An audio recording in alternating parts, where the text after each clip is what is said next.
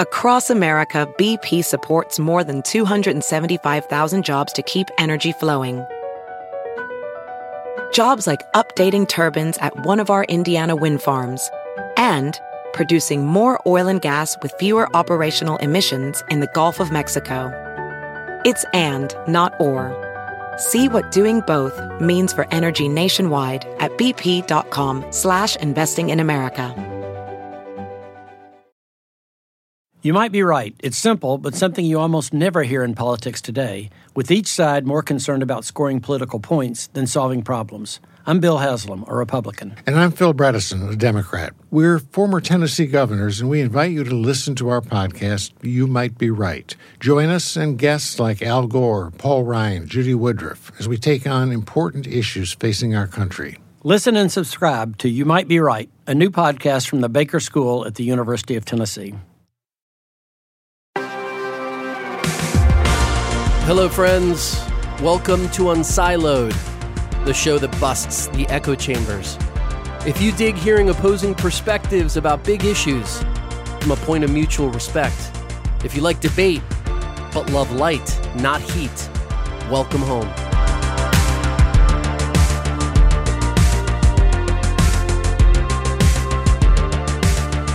Super Bowl this weekend, Jesus. Yeah, I'm excited. I don't know if you've heard. I've heard. There's going to be a Super Bowl this weekend. I'm very excited about Super Bowl this weekend. You're going to be there. I'm going to be in Phoenix for Super Bowl week. You're going to be in the parking lot. At least halfway. Parking lot of the stadium. I don't think I'm actually going to make it into the stadium. So unfortunately, I wasn't able to work that part out, but we'll be attending a few of the events. Hopefully a couple even like the practices where the teams will be, like when they have when they come out and talk to media. Right, we should be able to be there as Chance well. to meet some of the players. Yeah, that'll be fun. Both current and previous players. I think it'll be fun. But yeah, it's an exciting moment on the sports side of my sports company. Something that we've been kind of working on, doing more collaborations with the NFL, and it's kind of worked out that we're able to do some stuff while out there. So should be a lot of fun. So I'm excited about it. One of the things that the business community in particular gets excited about the Super Bowl. I mean, it's obviously a juggernaut. It's a big culture mover and all that stuff. But it's the biggest event. I mean, it's the biggest event. From a sports perspective, is the biggest event. And I would argue it's probably the biggest event, period, that happens here, like on an annual basis. In the U.S., In the U.S. You can't compare it to soccer, but yes, yeah, of course. Right, you can't compare it to World Cup, but that happens in the U.S. Like, I don't know if there is a bigger, I don't think there is a bigger event. You know how many people watched the World Cup final? Did you ever see that stat? No. It was 1.2 billion. Mm-hmm. 1.2 billion. We have like 100 million that watch the Super Bowl. 120 million watch the Super Bowl. Yeah. Still a lot. It's a lot. And it's every year. It's not every dwarfs four. Everything else. True. You know, we still have a population that is how many million? 365 around there? Something like that. So over a third of people are watching one event live. That's pretty good. Well, agreed. And it's also big in the marketing world, right? Basically, brands get made, launched, at least historically it's been the case. Last year's ads were, I just felt like they were, we had a conversation about it, but I wasn't as impressed last year. But historically, they've been good ads, spent a ton of money on them, and then a ton for the ad time itself. I've spent no time looking at any of the ads that are going to be premiered. Have you? No. I look at them afterwards. It used to be such a thing, right? Where they would be like literally premiered day of the game. Right. And it was like, oh, what's going to be in the first ad break versus the second one? And, they would get progressively worse as the game will move Especially on. if it was a blowout. They're like, let's put all the crap ads in there. But then they went to the point where like everything was being launched first on social. So you will see them on YouTube like weeks. And it kind of just really took away from like seeing the actual like really creative expression, some of these. And then the reality is most of these ads are most memorable for their antics, not so much for what they actually are, for how much value they're driving in the market. What has been interesting, I don't know if you've seen this, like all the crypto ads have got dropped. So after FTX went down, no one wants to. It's so funny, man, because like wasn't last year, that's the one with Matt Damon, right? The FTX one? Yeah, the Brave New World or whatever it was. Yeah. There's so much of that stuff going on. So it is really interesting. I'm looking up the cost this year for a TV spot. It's been, let's see, the bump from last year, it's $6.5 million for 30 seconds, according to Ad Age. This year? No, I'm sorry. $7 million, which is a bump from last year, which was $6.5 million. So $7 million for 30 seconds. And And I'm sure that there's all kinds of ways that they structure that where it's like the first ad in the pod is going to be 20% more and the middle one is X and whatever else. Right. But anyway, the reason I bring this up, advertising, is this weekend, people can expect to see a kind of rather unusual campaign that has caused some thoughts, some controversy, some jubilation, depending on where you are. It's a campaign called He Gets Us. Have you seen this? I have. I saw the first ad, and I was very confused as to what I was watching. That's a good start. Did you see the first one? I don't know which one the first one was. I saw one that was kind of had an immigration bent to it initially, and then I saw another one that was about like homelessness or something. Yeah, so I'll describe it because I actually rewatched it because I was very confused of what this thing even was. But it captures your attention because of your confusion in a way. Like you're kind of looking at it. It is. It did. It has something about the tone. It has like this almost like this built-in tension that felt at least in this ad. So I looked it up. It's called That Day is what it's called, right? And that the ad is basically describing it from the perspective of everyone involved in a situation where a person was convicted of a crime that they didn't commit and was killed. Yeah. Right. And was basically put to death unjustly. And the guy, basically the person that is killed basically has like final words that sound like Jesus Christ, like, Lord, please forgive them. And then it has this kind of tagline. It said, Jesus rejected resentment on the cross. What is the thing something? I forgot what the, I'm trying to, because it kind of just sits there. He gets us, all of us. And that messaging to me was like, I don't get this ad at all. Like what is like I was extremely confused at what I had just watched. Even at the end, even with the tagline? It did. Like what's the I didn't understand the tagline. I was very confused at what that tagline is supposed to mean. Like he rejected resentment on the cross. Okay. Yep. And then this person, I guess, did as well. What is the lesson learned? Because I'm thinking from the context, everyone that was there still like didn't really learn their lesson because the guy still got put to death. So there was no moment of growth for anyone, right? And even like this guy, even from the perspective, like he's saying this, but you could also see the different perspective of the judge and everyone else, like, well, but anyone that's going to be put to death is probably saying something similar, or at least saying that they're innocent. Like, I don't know. It was very weird. I didn't understand what I was watching. I'd have to watch that one. The one that I saw was, had an immigration bent to it, and it resolved on Jesus was a refugee. He gets us, right? So it kind of told this story of, it showed somebody coming to the U.S. for the first time, having nothing, right? Being a stranger, being set upon by the natives, that kind of thing. And then at the end, the sort of tagline was that Jesus was a refugee and he gets us. So the idea of this campaign, at least as I understand it, is it's a campaign to make Jesus, i.e. Christianity, sort of relatable, right, and as impactful as it was 2,000 years ago today. And it's doing it through the device of social issues. But by the way, and I'll restate what this thing is actually about, because I think once you reread the text, you're like, okay, I kind of see what it is. It's basically telling the story of this person who was sentenced and put to death, who basically is asking for forgiveness of everyone that contributed to this person to their death and been put to death. And then the ad is told from the perspective of everyone of why they did it, and having these, like, in some cases, very superficial or not great reasons to why they did it, right? Why they weren't brave enough to do the right thing, right? So it starts with the police officer saying, I responded to the call. It goes to the lawyer. I didn't know if he was guilty or not. Yeah, now I remember it. I have seen it. To the judge, I didn't... he says something else. He was like, I couldn't ignore public opinion as the judge. Yeah. Right. Had to give the people what they wanted. The jurors, I got caught up in the emotion of the trial. Right. Everyone, basically, someone that didn't testify. I could have testified, but I got scared. And then someone, I guess it's the judge saying, I'm expected to be tough on crime, is the judge. Right. Or the DA, I'm guessing what it is. The mom said, I know my son was innocent. Right. And then I'll never forget his final words, which is like, please forgive them or something like that, right? Forgive them that they know not what they do. Yeah, forgive them, right? And it's that. And then it has a tagline of what I was saying earlier, Jesus rejected resentment on the cross. Like he gets us. And even have to say that, I still find it like really confusing. Like it was one of those things where I didn't know what to think of it. I didn't know what it was. It was like an odd, like in this really somber tone of this ad, comes out of nowhere. And it wasn't until you shared this piece of them, or I saw it somewhere else. I'm like, oh, I want to talk to Charlie about this because I saw an article about it. It's the first time where I actually understood what it may be that they were actually talking about. It feels like if at least that one is like, it's so out there in terms of that it definitely catches your attention. So it's very Super Bowl ad from that perspective. Yeah. But it wasn't clear to me what this is. It's not flashy at all. It's in black and white. It starts with these sort of drab images. It tells a story. It's arresting in the sense that it doesn't look like anything else you're expecting, especially I would think in the context of the Super Bowl. Now, the first time I saw this was actually in an NFL game, Sunday game. Yeah, that's how I did as well. You did? Okay. It wasn't a playoff game. That's how I saw it. A playoff game. Okay. Yeah. So it is like aesthetically that way. Let me just describe it a little bit. It's part of a $100 million campaign.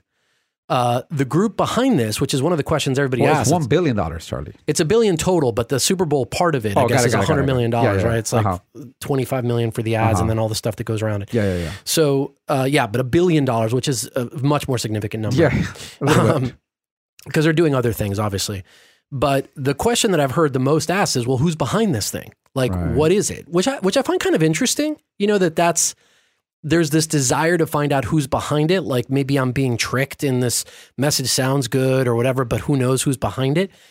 And I understand that to a degree, but it's just interesting that seems to be like the first question, not, hey, how do I feel about this message of forgiving people even if they've harmed me? Or how do I feel about the message that, we should take care of refugees and immigrants? Or how do I feel about the message of like, it's not that, it's like, who's behind this? But anyway, the group behind this is a group called the Signatory. And the Signatory, believe it or not, full disclosure, I actually have met those guys. Oh, really? They're based in the Midwestern Kansas. And they're, I don't know if you would describe, maybe like they're a think tank or something. They're an organization that connects very wealthy people to values-based initiatives.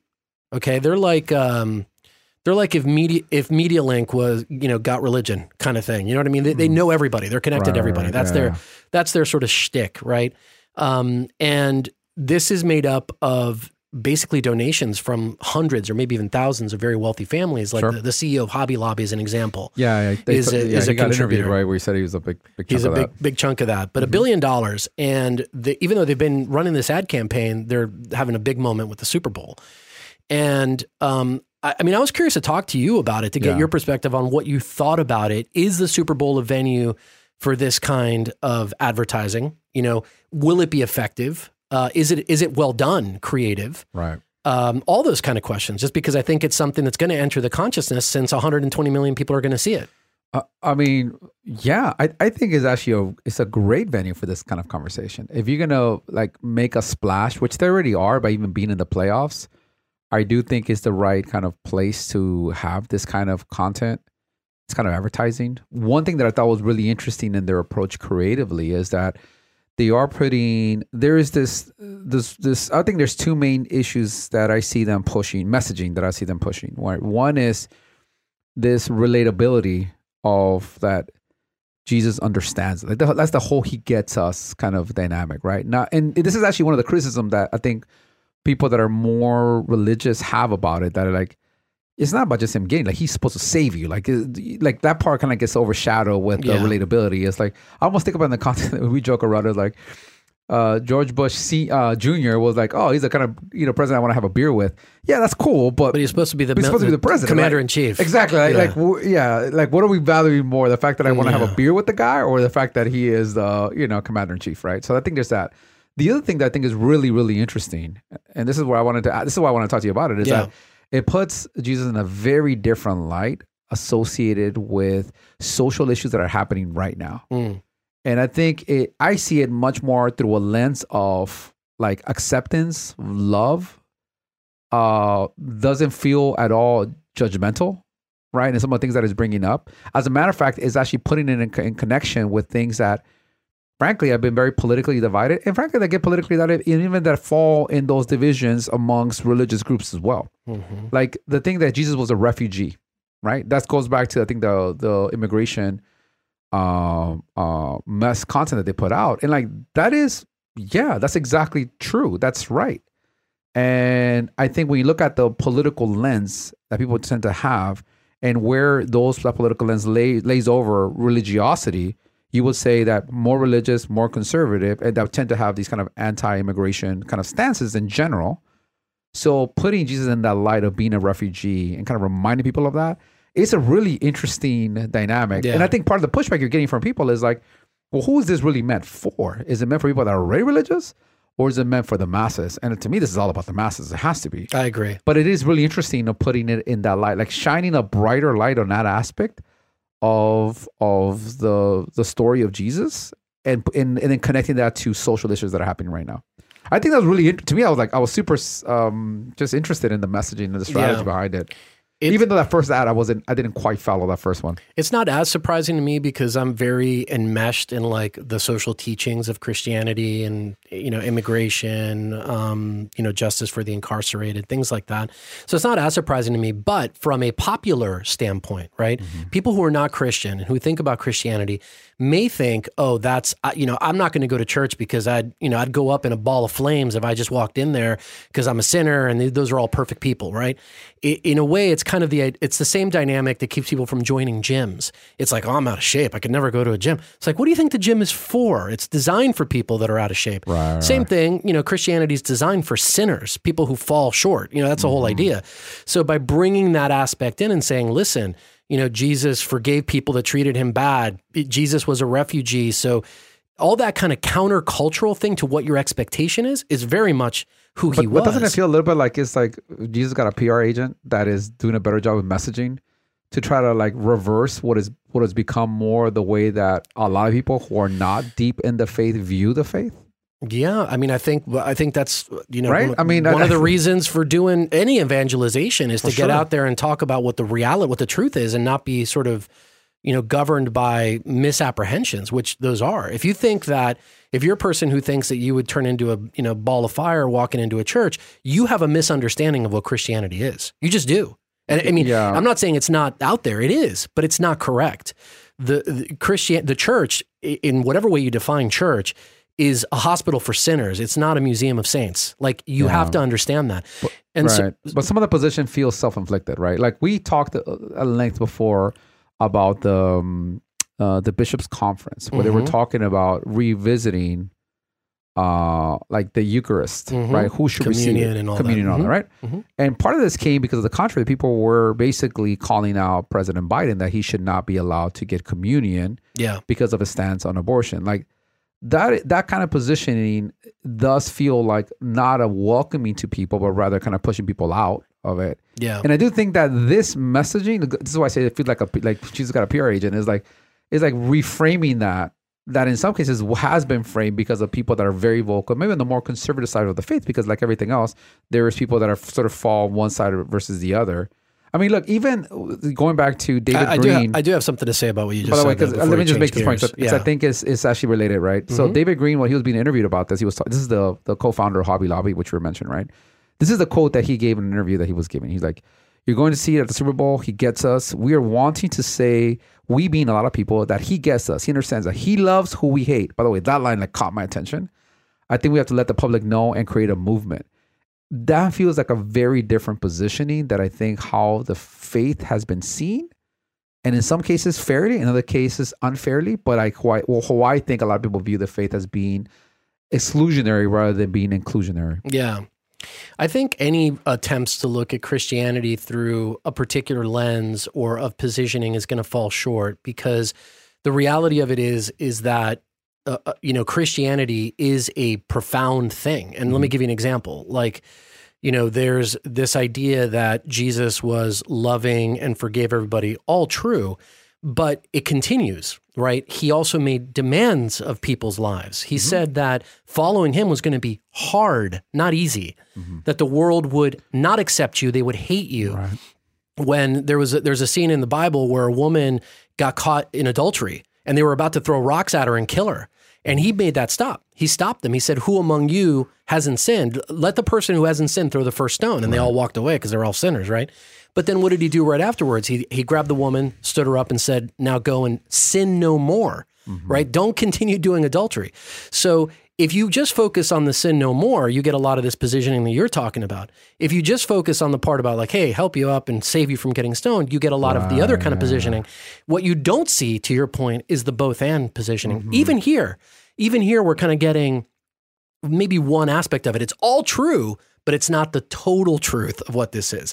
So I guess, everything's going to... That's a complaint, by the way, right? That's what this article was talking about, is that, I forget who it was that was talking here. It's like, yes, Jesus can relate to you, but what did Jesus come primarily to do? He came to die for our sins. And like, there is like what feels like a little bit of just kind of glossing over that part. I mean, there was another the same person saying, I can look at Buddha or Sarah Macklin or Obama and I can find things in common with them, but that doesn't mean they're going to save me. So the whole saving me is something that this piece doesn't actually get into.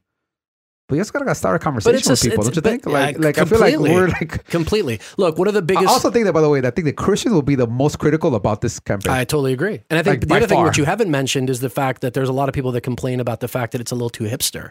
It's a little bit too, you know what I mean? It's a little woke. So even beyond the messaging. Let's talk about that, Yeah. No, I'm just saying the whole look and feel and the style and like all this other stuff, right? So there's complaints about that. There's a massive billboard in Times Square that says, Jesus let his hair down too. It's also true. Yeah, Jesus will look like a hipster from Venice with a sandal and long hair. Absolutely.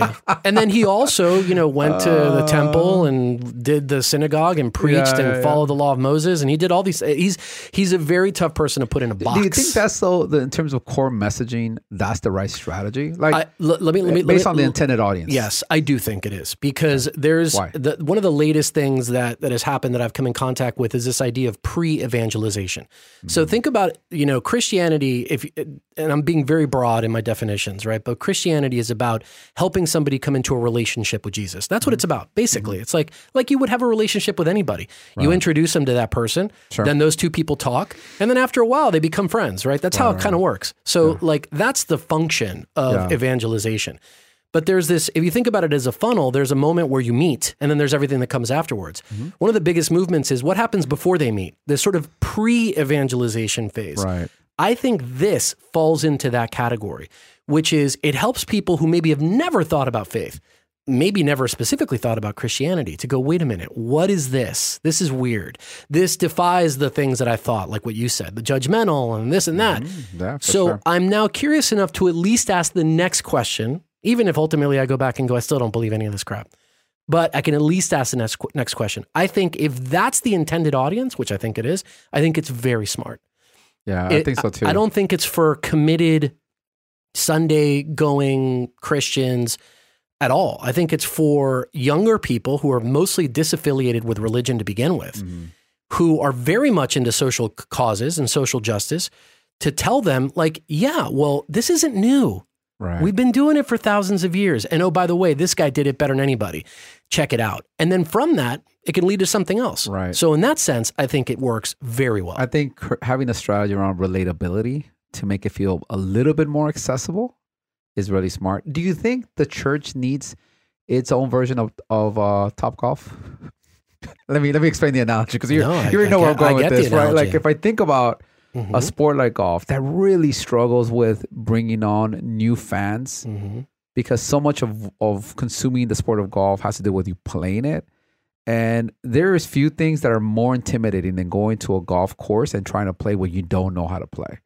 You're up there by yourself. It's all about technique, which is hard to do no matter how athletic or not you think you are. Yeah. There's all these barriers. It's expensive. It feels like exclusionary. It's like all these, the people that are in are like, this is like their tribe. This is their space. They're not necessarily the most friendly people, especially people that can't play or don't know how to play. Like weird looking all pants. These barriers to it. And here comes Topgolf. I'm like, yeah, that's cool. We'll take your, and then we'll raise up. I just went to the Topgolf, by the way, here, the one in El Segundo, and it's a great experience. It was fun. I took my nieces, my daughter. They all had a great time, and they all said the same thing. I'd rather do this much more than playing golf. But doing that, I do think gets them into, it's a step in that direction. Like, is there equivalent of that in some religious space? Oh, what would it be? There's a bunch of them. It depends on the denomination. But so let me answer it two ways. Number one, I think the church at large needs a lot more pull in addition to the push. We're very good at push, which is get the message out, evangelize, preach on the corner, give a sermon. Awesome. But we're not as good at pull, draw people into the message, right? And this idea that you're describing is really a return in a way to the fundamentals of the faith, right? So if you were to ask anybody who's a committed Christian, like, what's it all about? It's about having a relationship with Jesus. That's what it's about. Right. Like there's that should be the goal. Yeah. That's the starting point, and in a way, it's the end point. And it's throughout that relationship, you learn a lot of other stuff, right? Right. I'll describe it this other way. Historically, stuff like this has been about behave first. Behave, believe, belong, right? You got to behave a certain kind of way, right? Which is you got to be prim and proper. Then you got to believe what we believe, and then you can belong, right? What's happening now is an inversion of those. Belong. Right. That'll cause you to behave in a particular way, and then you'll come to believe what we all share, right? Yeah. In a way, that's first century stuff. That's how it worked in the very beginning. It was like, the apostles had warts, and they were tax collectors, and they were, they had prostitutes and all this other stuff. And Jesus accepted them the way that they were. He didn't leave them there, though. That's the key. Right. He didn't say, yeah, it's all good, keep being a prostitute. That's not what he said. Yeah. But he loved them first. He let them belong. And then eventually they figured out, oh, I want to be like him. And I don't see him doing all this other stuff. Yeah. And then they came to understand that wasn't good for them anyway. I mean, it is interesting that at least the only faith that I've seen be very proactively at this kind of stage and marketing themselves is Scientology. They're the only ones that consistently does that. That I've seen, right? And maybe, I think there's something to be said about that, of having, for this day and age, in this age of limited, attention, right? Like limited, we have a history where people just feel like they're inundated with information, inundated with content, just limited, attention span, really. Is this the kind of thing that makes a lot of sense to as a way to bring people into the conversation? So, I actually welcome it a lot. I think it's really interesting. I'm glad to see it. I really wish there was like a broader effort across religion to actually have a little bit more of a marketing POV. I mean, it still amazes me I was recently at a Lutheran mass, and I was sitting there, and it was an hour-long mass. I was thinking to myself, man, this is so boring. Like, I was looking around, seeing the kids in there, like completely tuned out. It reminded me of being as a kid, like you're saying, like you're there because you're your parent, but there's actually nothing to engage you. And this I felt like bad for the priest that was up there. It's not that it wasn't a good message. It's just like there seemed to be just no real training how to like have a conversation, how to engage people, and like I don't know. Maybe I think it's too much in terms of a marketing perspective, but it just feels like such a missed opportunity. Like such a missed opportunity that people come in, they see that, I'm like, yeah, I'm good for 6 months or till next year. Like I'm good with that. Yeah, there's a lot there. And there's just like, I don't know. It just feels like you can't summarize the efforts of any faith. I mean, I can speak on behalf of the Catholic faith by just what happens at a Sunday liturgy, at a Sunday mass, because there's all kinds of things, from food pantries to religious education to media ministries to all kinds of things that happen on the side. But just to isolate the question of, the service itself, some people will find it very boring. And then some people would respond to that, the idea is to worship God the way that God wants you to worship him, not the way you want to worship him, right? So there's a level of spiritual maturity that is required to understand that not everything is going to be like a Broadway show or look like it's tantalizing. Not every preacher is going to be great at giving a message, but that there's something greater that's happening if you're prepared to get it, if you're prepared to listen to it. In the case of the Catholic Mass, I mean, it essentially hasn't changed. It changed in the 70s. There was an adaptation to make the language like the language people spoke in the given country. It wasn't all in Latin, things like that. But the fundamental parts of the Mass have been the same for 2,000 years. Yeah. And it's gone through every culture, political order, whatever. Right. But to just say this is the fullness of the experience of being a Christian is what happens for an hour on Sunday would not be accurate. I agree with you, but I think it comes down to in the context of brand, right? Brand is what people experience, right? In whatever window it is. Like, I had this conversation with somebody recently, and I was saying, we were talking about building a sales organization. I'm like, sales organization is really important because for most of your B2B clients, your brand is entirely reflected on who the person they interact with.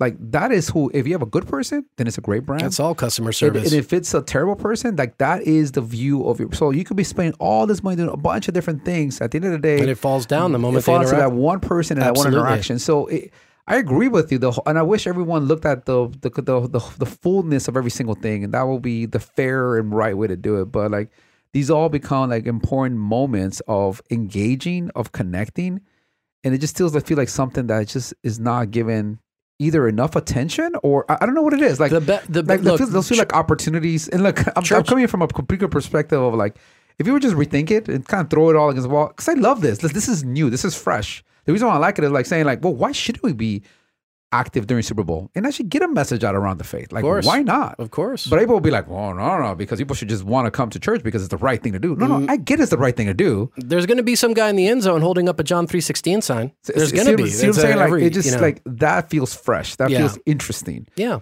And there are a lot of those interesting efforts. You know, on the Catholic side, I think maybe I'd love to see that more in other spaces. Maybe I just don't see it, and maybe that's why I'm reacting. Yeah, and look, we got to be, honest to that. Are we really seeking those things out, or are we expecting them to get delivered to our door? You know what I mean? Sure. That kind of thing.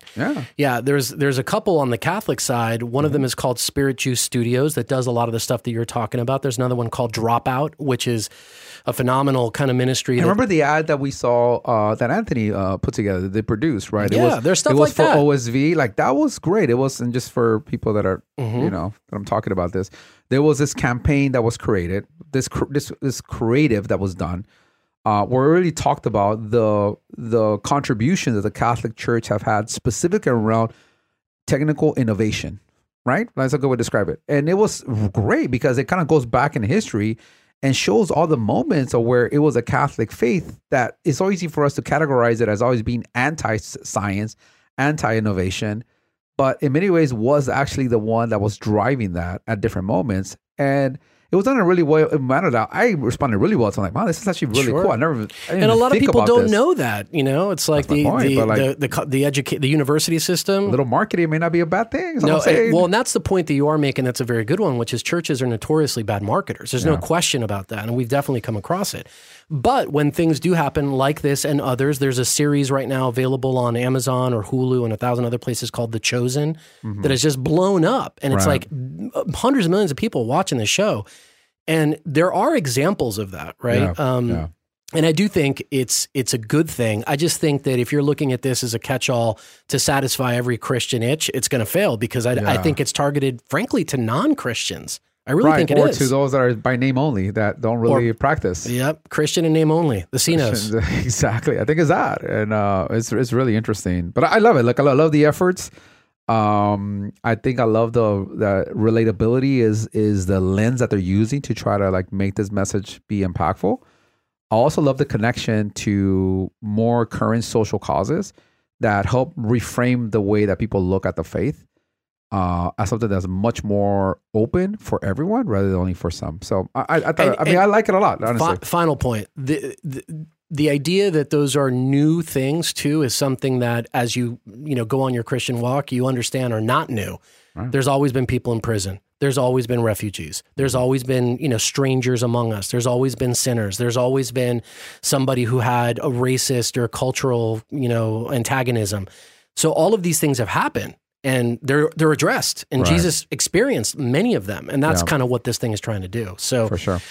We got to move on to the next thing, but I appreciate that little dialogue. Totally different subject here. Apple got itself embroiled in a little bit of a social media thing. Might be much ado about nothing, but we'll find out. For Black History Month, they launched some special content and activities related to the Apple Watch, right? Where, at least as I understand, I'm not an Apple Watch owner, which is why you need to take over very soon and talk about this. But what I understand is there were some activities or challenges that would be available through your Apple Watch that were basically fitness related. And if you completed them for 7 days straight in Black History Month, you would get some kind of exclusive award. Yeah, there's all these like badges that you could basically win based on different things, right? If you work out your longest workout, X number of days in a row where you work out, and it's all based on closing your activity ring. So this specific one that they did for... What's an activity ring though? For people like me who don't ring, own like, so in Apple Watches. it's basically tracking 3 different things, which is tracking the number of hours that you stand at least once during that hour. It's tracking general movement, right? Like you just being active, you get up, you walk around, etc. and then it's tracking. I forget. I think it's called exercise or fitness, whatever. But basically, like whatever your exercise goal is, whether or not you met that exercise goal for so the little circle closes. So literally the goal is every day is to close all 3 of those circles, right? And the more you do with one thing, or let's say you have a 2-hour workout day for, you go hike, you run, you do all kinds of crap, right? And so you'll get different badges that you could basically earn, and people want to collect as many badges as possible. And this is the kind of thing that a lot of people actually do. They partner with a lot of different organizations. I know a number of nonprofits that have done things specifically with Apple where that will be a badge they're able to collect during a specific time. And it's meant to kind of inspire awareness and while being active, because that is what Apple, at least on that aspect of it, of the rings, is about being active in some way or another. But not everybody responded positively to this. So you had an account called, I love the name of the account, an account whose handle name is Pretty Critical. Talk about foreshadowing. Yeah, exactly. She was saying, she's like, good morning, everyone, except for Apple, which pushed me the notification this morning. I just think it's unbelievable and acceptable that, especially in the wake of Tyree Nichols' murder, the one thing that Apple has to say about honoring Black people and Black history is use our product, maybe use a little weight, or maybe lose a little weight. I think that's what she meant. Yeah, she meant lose. Come on, so she's basically complaining that this is like pushing people to try to lose weight in a time where they should have more of a stance, especially with what happened out in Memphis, right? But that tweet or that comment is exactly what paralyzes a lot of brands from taking any action, because they feel someone is going to complain or think that we're cheapening the culture or doing something that's tone deaf or whatever. Right. And like lose weight to end racism was not the approach that I thought I'd ever hear. Right. So in a way, now I don't know how popular that sentiment was, but it's just funny to me that I can imagine the people in marketing reading that and going, "Oh, we've got a big problem." You know what I mean? Yeah, and I mean, I think this is the kind of thing where, look, I think part of it is that when you are, I think there's things like one is the fact that the person that started this as an account name is Pretty Critical. You just know where this is going to head. Like, good luck trying to keep that person happy about anything. I don't need to know anything about their content. The fact that that's their handle name, it just tells you a lot, right? I do think and I could also see as a brand being like, oh, this is why we can't do anything. I get that. I don't think there's anything wrong necessarily in what they were doing and having a Unity Award. I do think that because of the timing of putting this out, if you're doing this in part to show homage, support to a community, and you're not at all talking about or even acknowledging what that community is currently dealing with, then it does feel a little bit tone deaf. I think that's where I was going to go. That's really the big issue here. It's not that having a Unity Award was a bad thing. I think that's a great thing. It is very much aligned to what they do. By the way, it's not meant to say like you have to like go lose weight. It's just like being a little active. Frankly, it's not a fucking bad thing. Like, and it's particularly, by the way, thank you for giving us our explicit E on this episode. For those who may have noticed, we're getting E's on our episode, which stands for explicit. Every time Jesus drops an F-bomb, we get that rating. So that's good. Now you've guaranteed this one's got. I think we get better. We get more reach when it's explicit. So probably, yeah. But this is where I was going, Jesus. I think from a business standpoint, the lesson to be learned here is that, ironically, they didn't close the loop, right? Yeah. They have this kind of promotional thing, which makes sense and is fine. Yeah. But you could have taken that so much further. Like you could say, for instance, fitness is particularly important for communities of color. Look at all the things that we have. You could have also said, for every time you close the ring, we're going to give one of these watches to an underprivileged community nonprofit. Yeah. Or you could have tied it to some kind of impact, I guess is what I'm saying. And not just made it like, hey, you get this downloadable, or whatever it is. I don't even know if it's downloaded, but this award. It just automatically pops up. I mean, it's a minor thing that they were doing, but you're right, they did not close the loop. And more than anything, just we're not active in addressing a really big issue that this community specifically is dealing with right now. So I think that was part of the problem. I think in the way that they did it. Having said that, you're gonna have all these people that are in this, in this already mindset of really being super critical and frankly on things that are associated with like pushing fitness or being active. There's also like that element. I think there is they look how terrible, like end racism. No one said about any racism. Like that was not the intent. A Unity ring doesn't mean end racism, right? It just Unity Award is not. Those are not the same thing. Maybe they could have honestly rethought the name. Maybe you could say that. Okay. But I also think there's also another group that is so anti anything that may resemble or feel like body shaming, fitness, like full acceptance of everyone in every way whatsoever, which predominates on the left, you would say, right? Ideologically. Oh, for sure, it does. Yeah.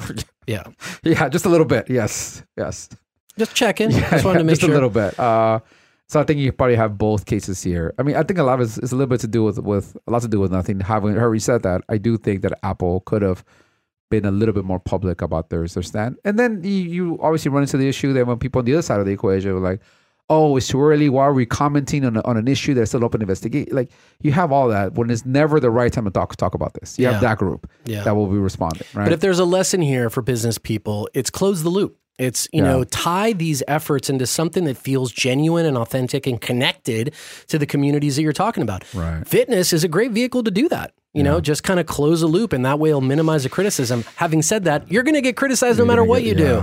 Yeah. So get over it and move on. Just deal. Anything else to say about Apple? No. It's a quick one. All right, let's wrap up then with Grammys. So on Sunday, the whatever year Grammys were had down in LA at the Crypto Center, used to be the Staples Center. Mm-hmm. Speaking of crypto, and it actually got pretty decent ratings, 12.5 million people, which is a 30% increase from last year. I actually don't know how that relates historically. I have a feeling that there was a lot more audience back in the day. Oh, I'm sure it is. But it's the way they're positioning is it went up quite a bit. I think there's two things to talk about with Grammys and whatever else you want to talk about. One is the ratings increased. Does that fill people with a lot of hope that award ceremonies are things that people are going to want into the future? Because I just think it's kind of a dying sort of format. And then the second thing is the performance that got a lot of social love and hate of Sam Smith and Kim Petras winning for Best Pop Duo, and the performance that they gave at the Grammys, introduced by Madonna, and Twitter lit up as a result of that performance. Those are the two things that I think are interesting. I don't know what you think are interesting, but I'm prepared to talk about all of it or none of it. We can end the show right now. Yeah, no. Let's talk about that. So, what is your? I guess what do you think? What would you equate to? Some of those rating increase in general? I mean, I think some of it was just a bounce back from a terrible year that was still driven by COVID. So I don't know if they're above or below the traditional watermark. My guess is they're probably still below what it once was. Right. 12 million people is a lot of people, but this is also a national show on prime time with all the world's biggest stars. So you would think maybe it could do better than that. I think there's also a lot of self-congratulatory kind of like it's like a Hollywood version of LinkedIn. It's like, I just got promoted. Oh, that's awesome. And so there's some aspects of it that just feel very phony. I don't know. I could care less about these award shows. And I know a lot of people who feel the same way, but 12.5 million people watched it. So I mean, good for them. I mean, it is a bit of a bounce back. I think there's more of this being, to your point, a bounce back than anything else. And they broke a 3-year record, to be clear, in terms of their ratings. So since 2020. Yeah, since 2020, since COVID. Since 2020, yeah. So I think a lot of this maybe more to do with that than anything else. I would be curious to know how it ranks.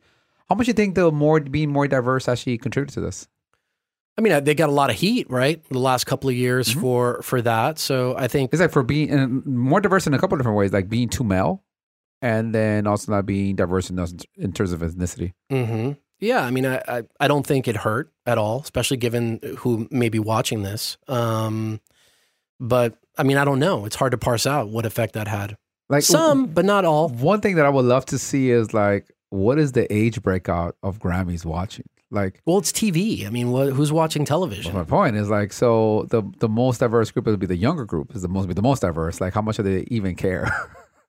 I don't know. I'm really curious. I remember you had a pretty strong opinion about award shows before, so I don't know if that's changed because their ratings are better. But no, I think these are doomed formats that we it's time to move on. It's time to move. Like, it's fine. Like, you could just send. I think it's nice to give the recognition to people. I think it's great. Not just nice. Nice is the wrong word. It's great to give the recognition, but it's so inside baseball to a large extent, especially as you think about like some of the farther out you go from the main celebrities.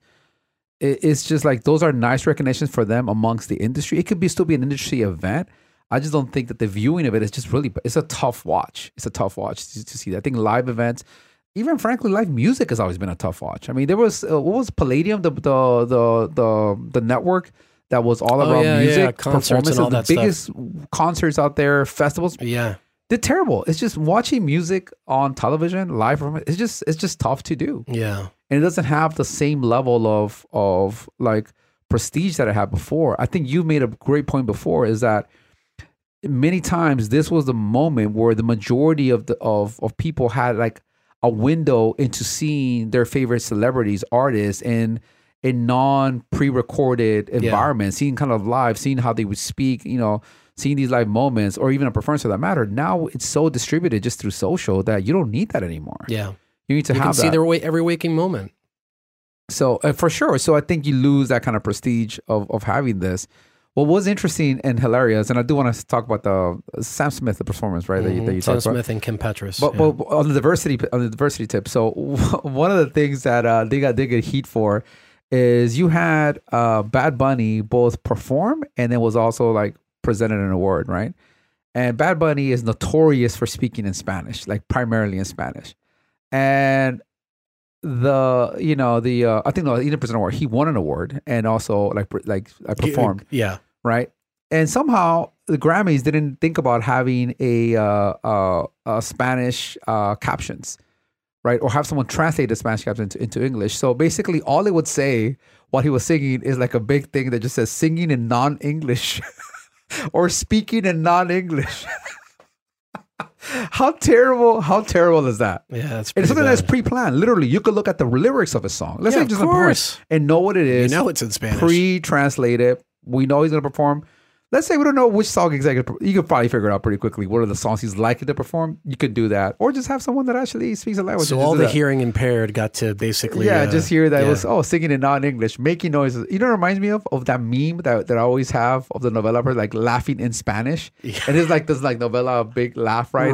Or crying in Spanish. It was that. So I think with all this diversity, it somehow missed the whole point of someone that is still right now probably one of the, if not the most popular artist that is currently performing. Yeah, he's huge. And then not giving him his proper due by just putting, I literally said Puerto Rico, and then speaking non-English. By the way, the other kind of memified aspect of Sunday's show was Madonna.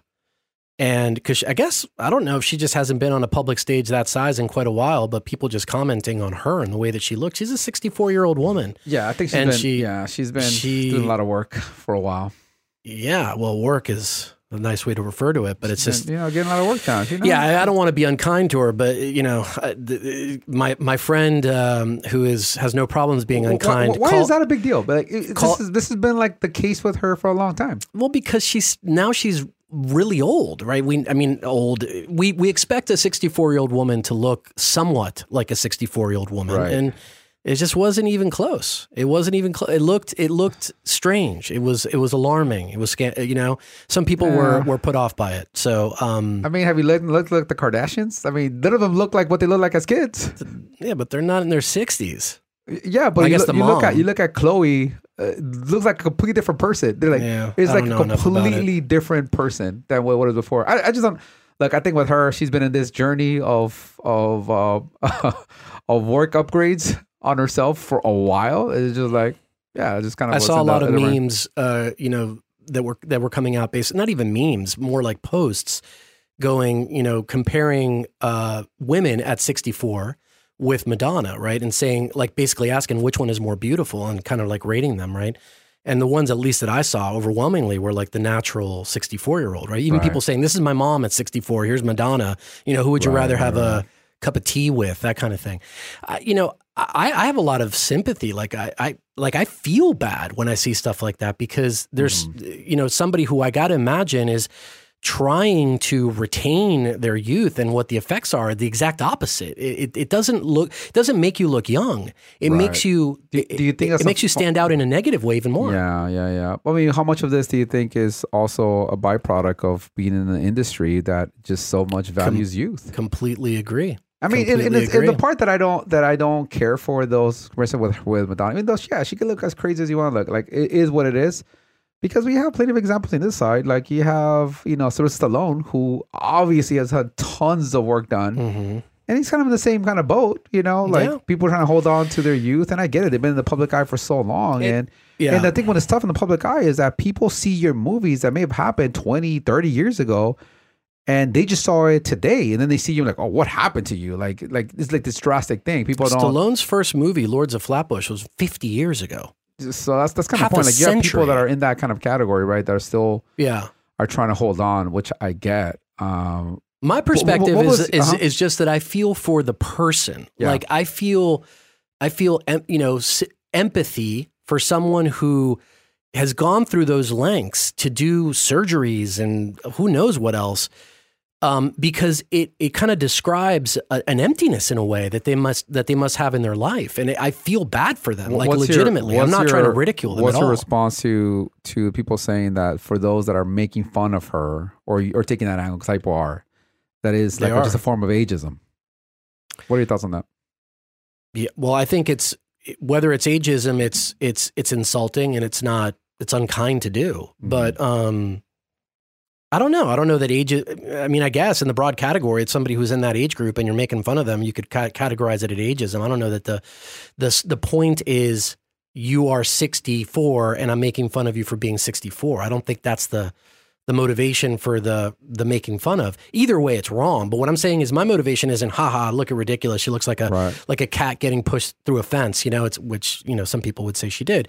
Right. But my thing is like, rough, I feel bad when I see stuff like that. But that wasn't the big news item, at least not in social media. The big one was Sam Smith and Kim Petras' performance of a song aptly called Unholy. Did you see this at all? Did you see any videos of it? I saw very little videos of it. I saw a little bit of it where he's wearing like some horns and then it's all red. And there's I saw a couple of senators, I think, responding to it that this is like devil worshiping and condemning it. What were your thoughts on all this?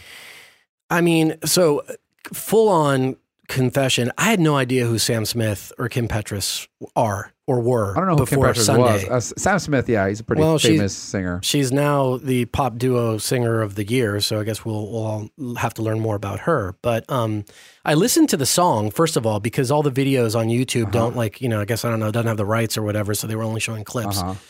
The best thing I can say about this entire thing is that the song has a decent melody, and the producing is pretty up there.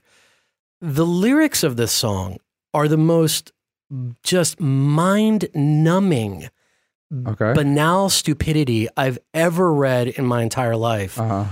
And the performance, for those who didn't see it or haven't seen the social stuff, was basically Sam Smith dressed as Satan, essentially, or the caricature of Satan, all in red with horns, and then surrounded by a bevy of women who were all super scantily clad. Then they perform with the women in cages, being supervised by women holding whips. Right. And so I'm thinking to myself, the kind of cognitive dissonance that if you ask these performers whether or not they're for or against misogyny, how many of them would say, oh, we're against misogyny?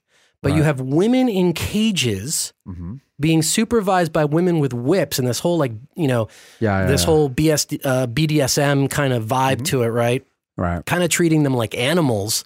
Sure. And then, so to me, that was crazy. The whole satanic piece, look, there are people who are literal Satanists, like worship Satan. Do I believe these guys are? No.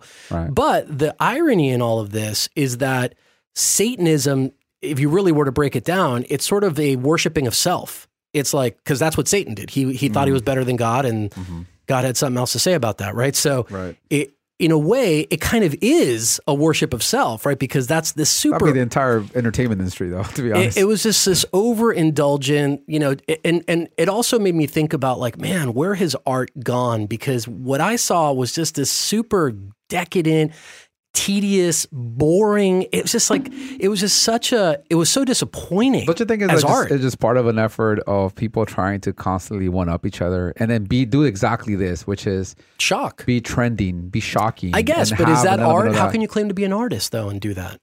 I mean, I think that's art is in the eye of the beholder. I mean, as far as I'm concerned, I mean, there's plenty of things that are very shocking that can be very shocking, especially like, I think more in the context of like paintings that I've seen all the time because I like going to museums and there's some stuff like, oh wow, like that's art. Okay, like it's very it can vary quite a bit in terms of how people are trying to get their message out. What I found like kind of hilarious is like the just over the top responses by people to the video. Like there was one, my favorite, Marjorie Taylor Greene, who said, the Grammys feature Sam Smith's demonic performance that was sponsored by Pfizer. And the Satanic Church now has an abortion clinic in New Mexico that requires its patients to perform a satanic ritual before services. American Christians need to get to work. Like, it's so... That second part is actually true. That was going to be my courage or cringe this week. But it's so... Yeah, I know, Charlie. But like, this is like... No, the Satanic Temple opening an abortion clinic is a real news item. Yeah. But this is why when people see this, it's hard to take these guys seriously. Right? Because like, there's a thing difference between you think about like this is like poor taste. But to your point, like, if anyone really thinks this is really like Satanism that is happening live on television, I just think it's such a ridiculous comment to make. Yeah, I think it's not Satanism, but you can make a point that it could be satanic in the sense that it is at least a very indulgent example of kind of self-worship. You know what I mean? Like, sure, yeah. You can make that case. I don't believe it is actually satanic. I don't think there's anything spiritually good about playing around with this stuff. And, you know, this is because my brother is an actual exorcist. So like, I don't like to mess around with any of this stuff. But there is a difference in that. Look, what my big thing was, it just seemed, first of all, super misogynistic, super animalistic in how these women were being portrayed, which I thought flies in the face of all of this women empowerment. And also, like, it made no sense to me that we'd have women in cages with whips around. Like, what is that about? And then the complete absence of any kind of art or creativity beyond the music. Again, the music maybe had a catchy melody, lyrics I've already spoken about, but this performance was just the most tedious, boring thing I've seen on an artistic level. And that's where my biggest beef is of it. And to your point, the shock value, because it was clearly intended to just piss a lot of people off. Yeah. And it did. And have them talk about it and sharing it and like getting in more views. And yeah, that's what it was. I'm not endorsing the album, Jesus. That's fine. Not endorsing the album. I'm not endorsing it either. I'm simply saying, like, you know, I just think the argument that is bad art is just, to me, is all relative. Yeah, it's bad art to people that think it's bad art or that don't like it. Well, it is just art to everyone else. I look at it in the case of law, right? Law is about reasonable things, like, you know, a reasonable doubt. Yeah. So we're not talking about extremes. We're talking about you put 100 reasonable people in a room and put a Degas, Van Gogh, Michelangelo sculpture, and then Sam Smith's devil dancing, and you say, are they in the same food group? I think that a group of 100 reasonable people would go, it's not even close, not even in the same galaxy. I agree. It's just that there's a lot of food groups when it comes to art. And you're right, they're not in that one. I completely agree with you. Okay. But there are some other ones. Or music ones, you know? Ones. It just, I guess I've spent some time going to modern art museums, and you'll be shocked. Oh, no, I've been to them. What makes the cut. I've been to them. And it was like, really? Like, that's just trash. You're like, I can do that. No, like, I'm pretty sure that's not art. No, ChatGPT can do it. Well, like, okay. I mean, you know, I don't know. I don't know. I still stand by what I said last show, that I think that art in any way is a reflection of the artist. So there's a lot to be said here about this performance. Anyway, we'll leave that where it is. Anything else to talk about on Latin Grammys? Is there any business lesson on Latin Grammys? Keep making award shows, I guess. Yeah, Sell some ads. It is interesting in the context of, because they got an uplift in ratings, I'm curious to what that could be, right? Is part of this giving more of a forum to someone like a Bad Bunny, who is really generational in terms of his connected, especially with young people? Maybe it's like that kind of people actually do bring an audience that has pretty much tuned out. Yeah, it'd be cool to see. That's kind of interesting. The Latino demographics. Yeah, that's kind of interesting. I'd be very curious to see what is the age breakout of this, right? I also don't know what they did from a distribution standpoint in terms of where they're putting this content, how much it was live versus live and cut up and put into multiple platforms. I mean, there's going to be a lot of things to kind of dig into and see what it is. I think it is encouraging for them, even if it's still lower than whatever it is, but to change a trend that has been going on for 3 years of a downtrend, I think does matter. I think it does mean something, even if it's because we've had these lows for a while. That's interesting. I still am very bearish on live music awards event, or awards event in general, live awards event. I just think they're just not that relevant. Just boring. Yeah, I think they're just not that relevant. I think they've been trying to kind of keep them there and kind of hold on to them and do a lot of things. It's just tough. It's just tough. I'm with you for sure.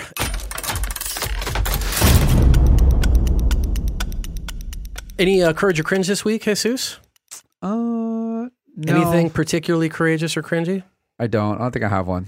I had one, but we've already talked about it. Oh, that was it? Well, yeah. I mean, this one, I had another one, but you already mentioned it. So, which was that it was not Marjorie Taylor Greene, but one of the things she mentioned in that tweet is actually a true news item, which I sent to you. Remember, I didn't see that one. Yeah, you commented on it. I sent it to you. You're like, what in the actual F? Oh, that's what it was. That was a little while ago, yeah. That was last week. That was last. So it seems like a lot because you've been feels in a like time it was vortex. Like, yeah. It was anyway, years ago. Yeah, the Satanic Temple, which is actually a satanic church, although they might claim that it's not traditional Satanism, but at least they stand up for what they think Satanism is.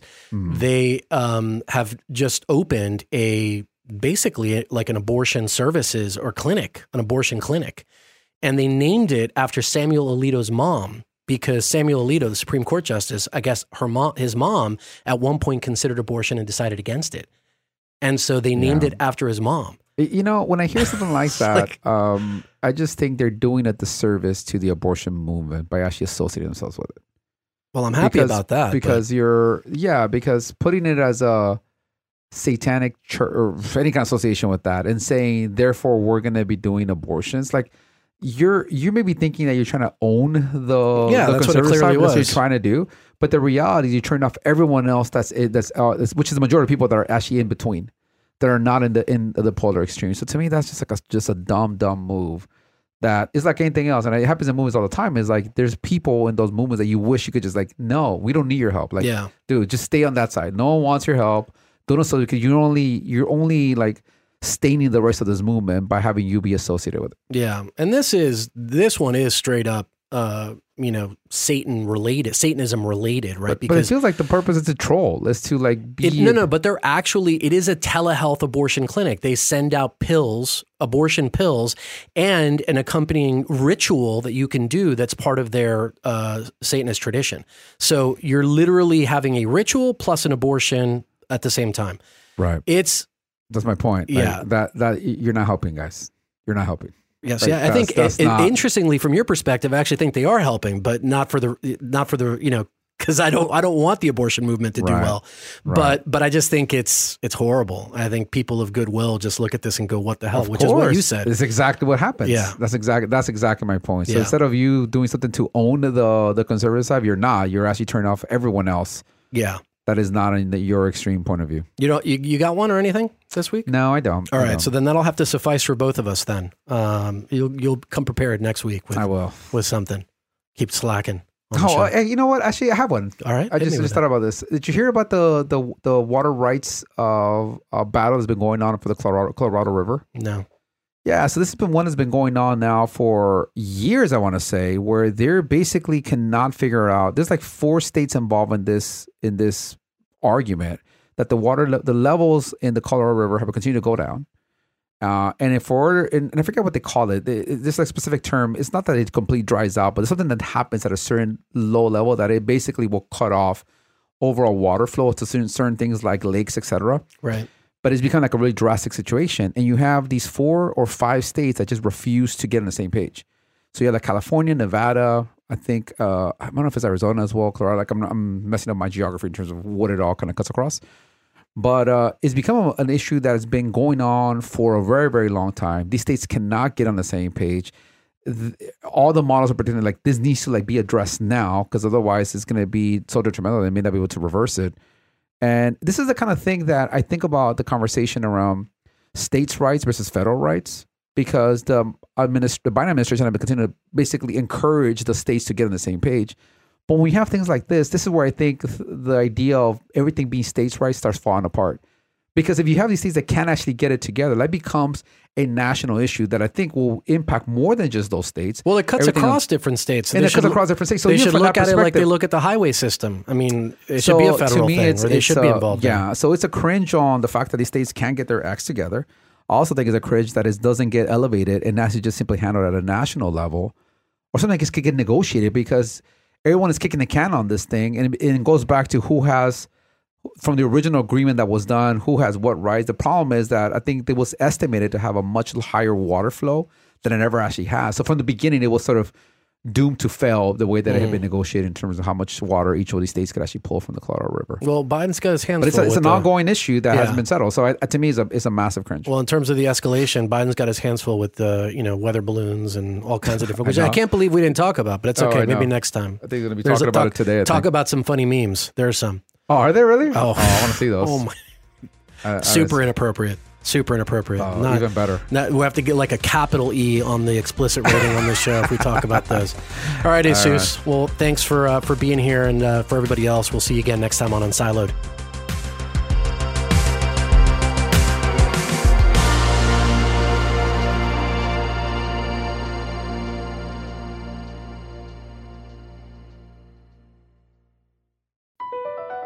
Across America, BP supports more than 275,000 jobs to keep energy flowing.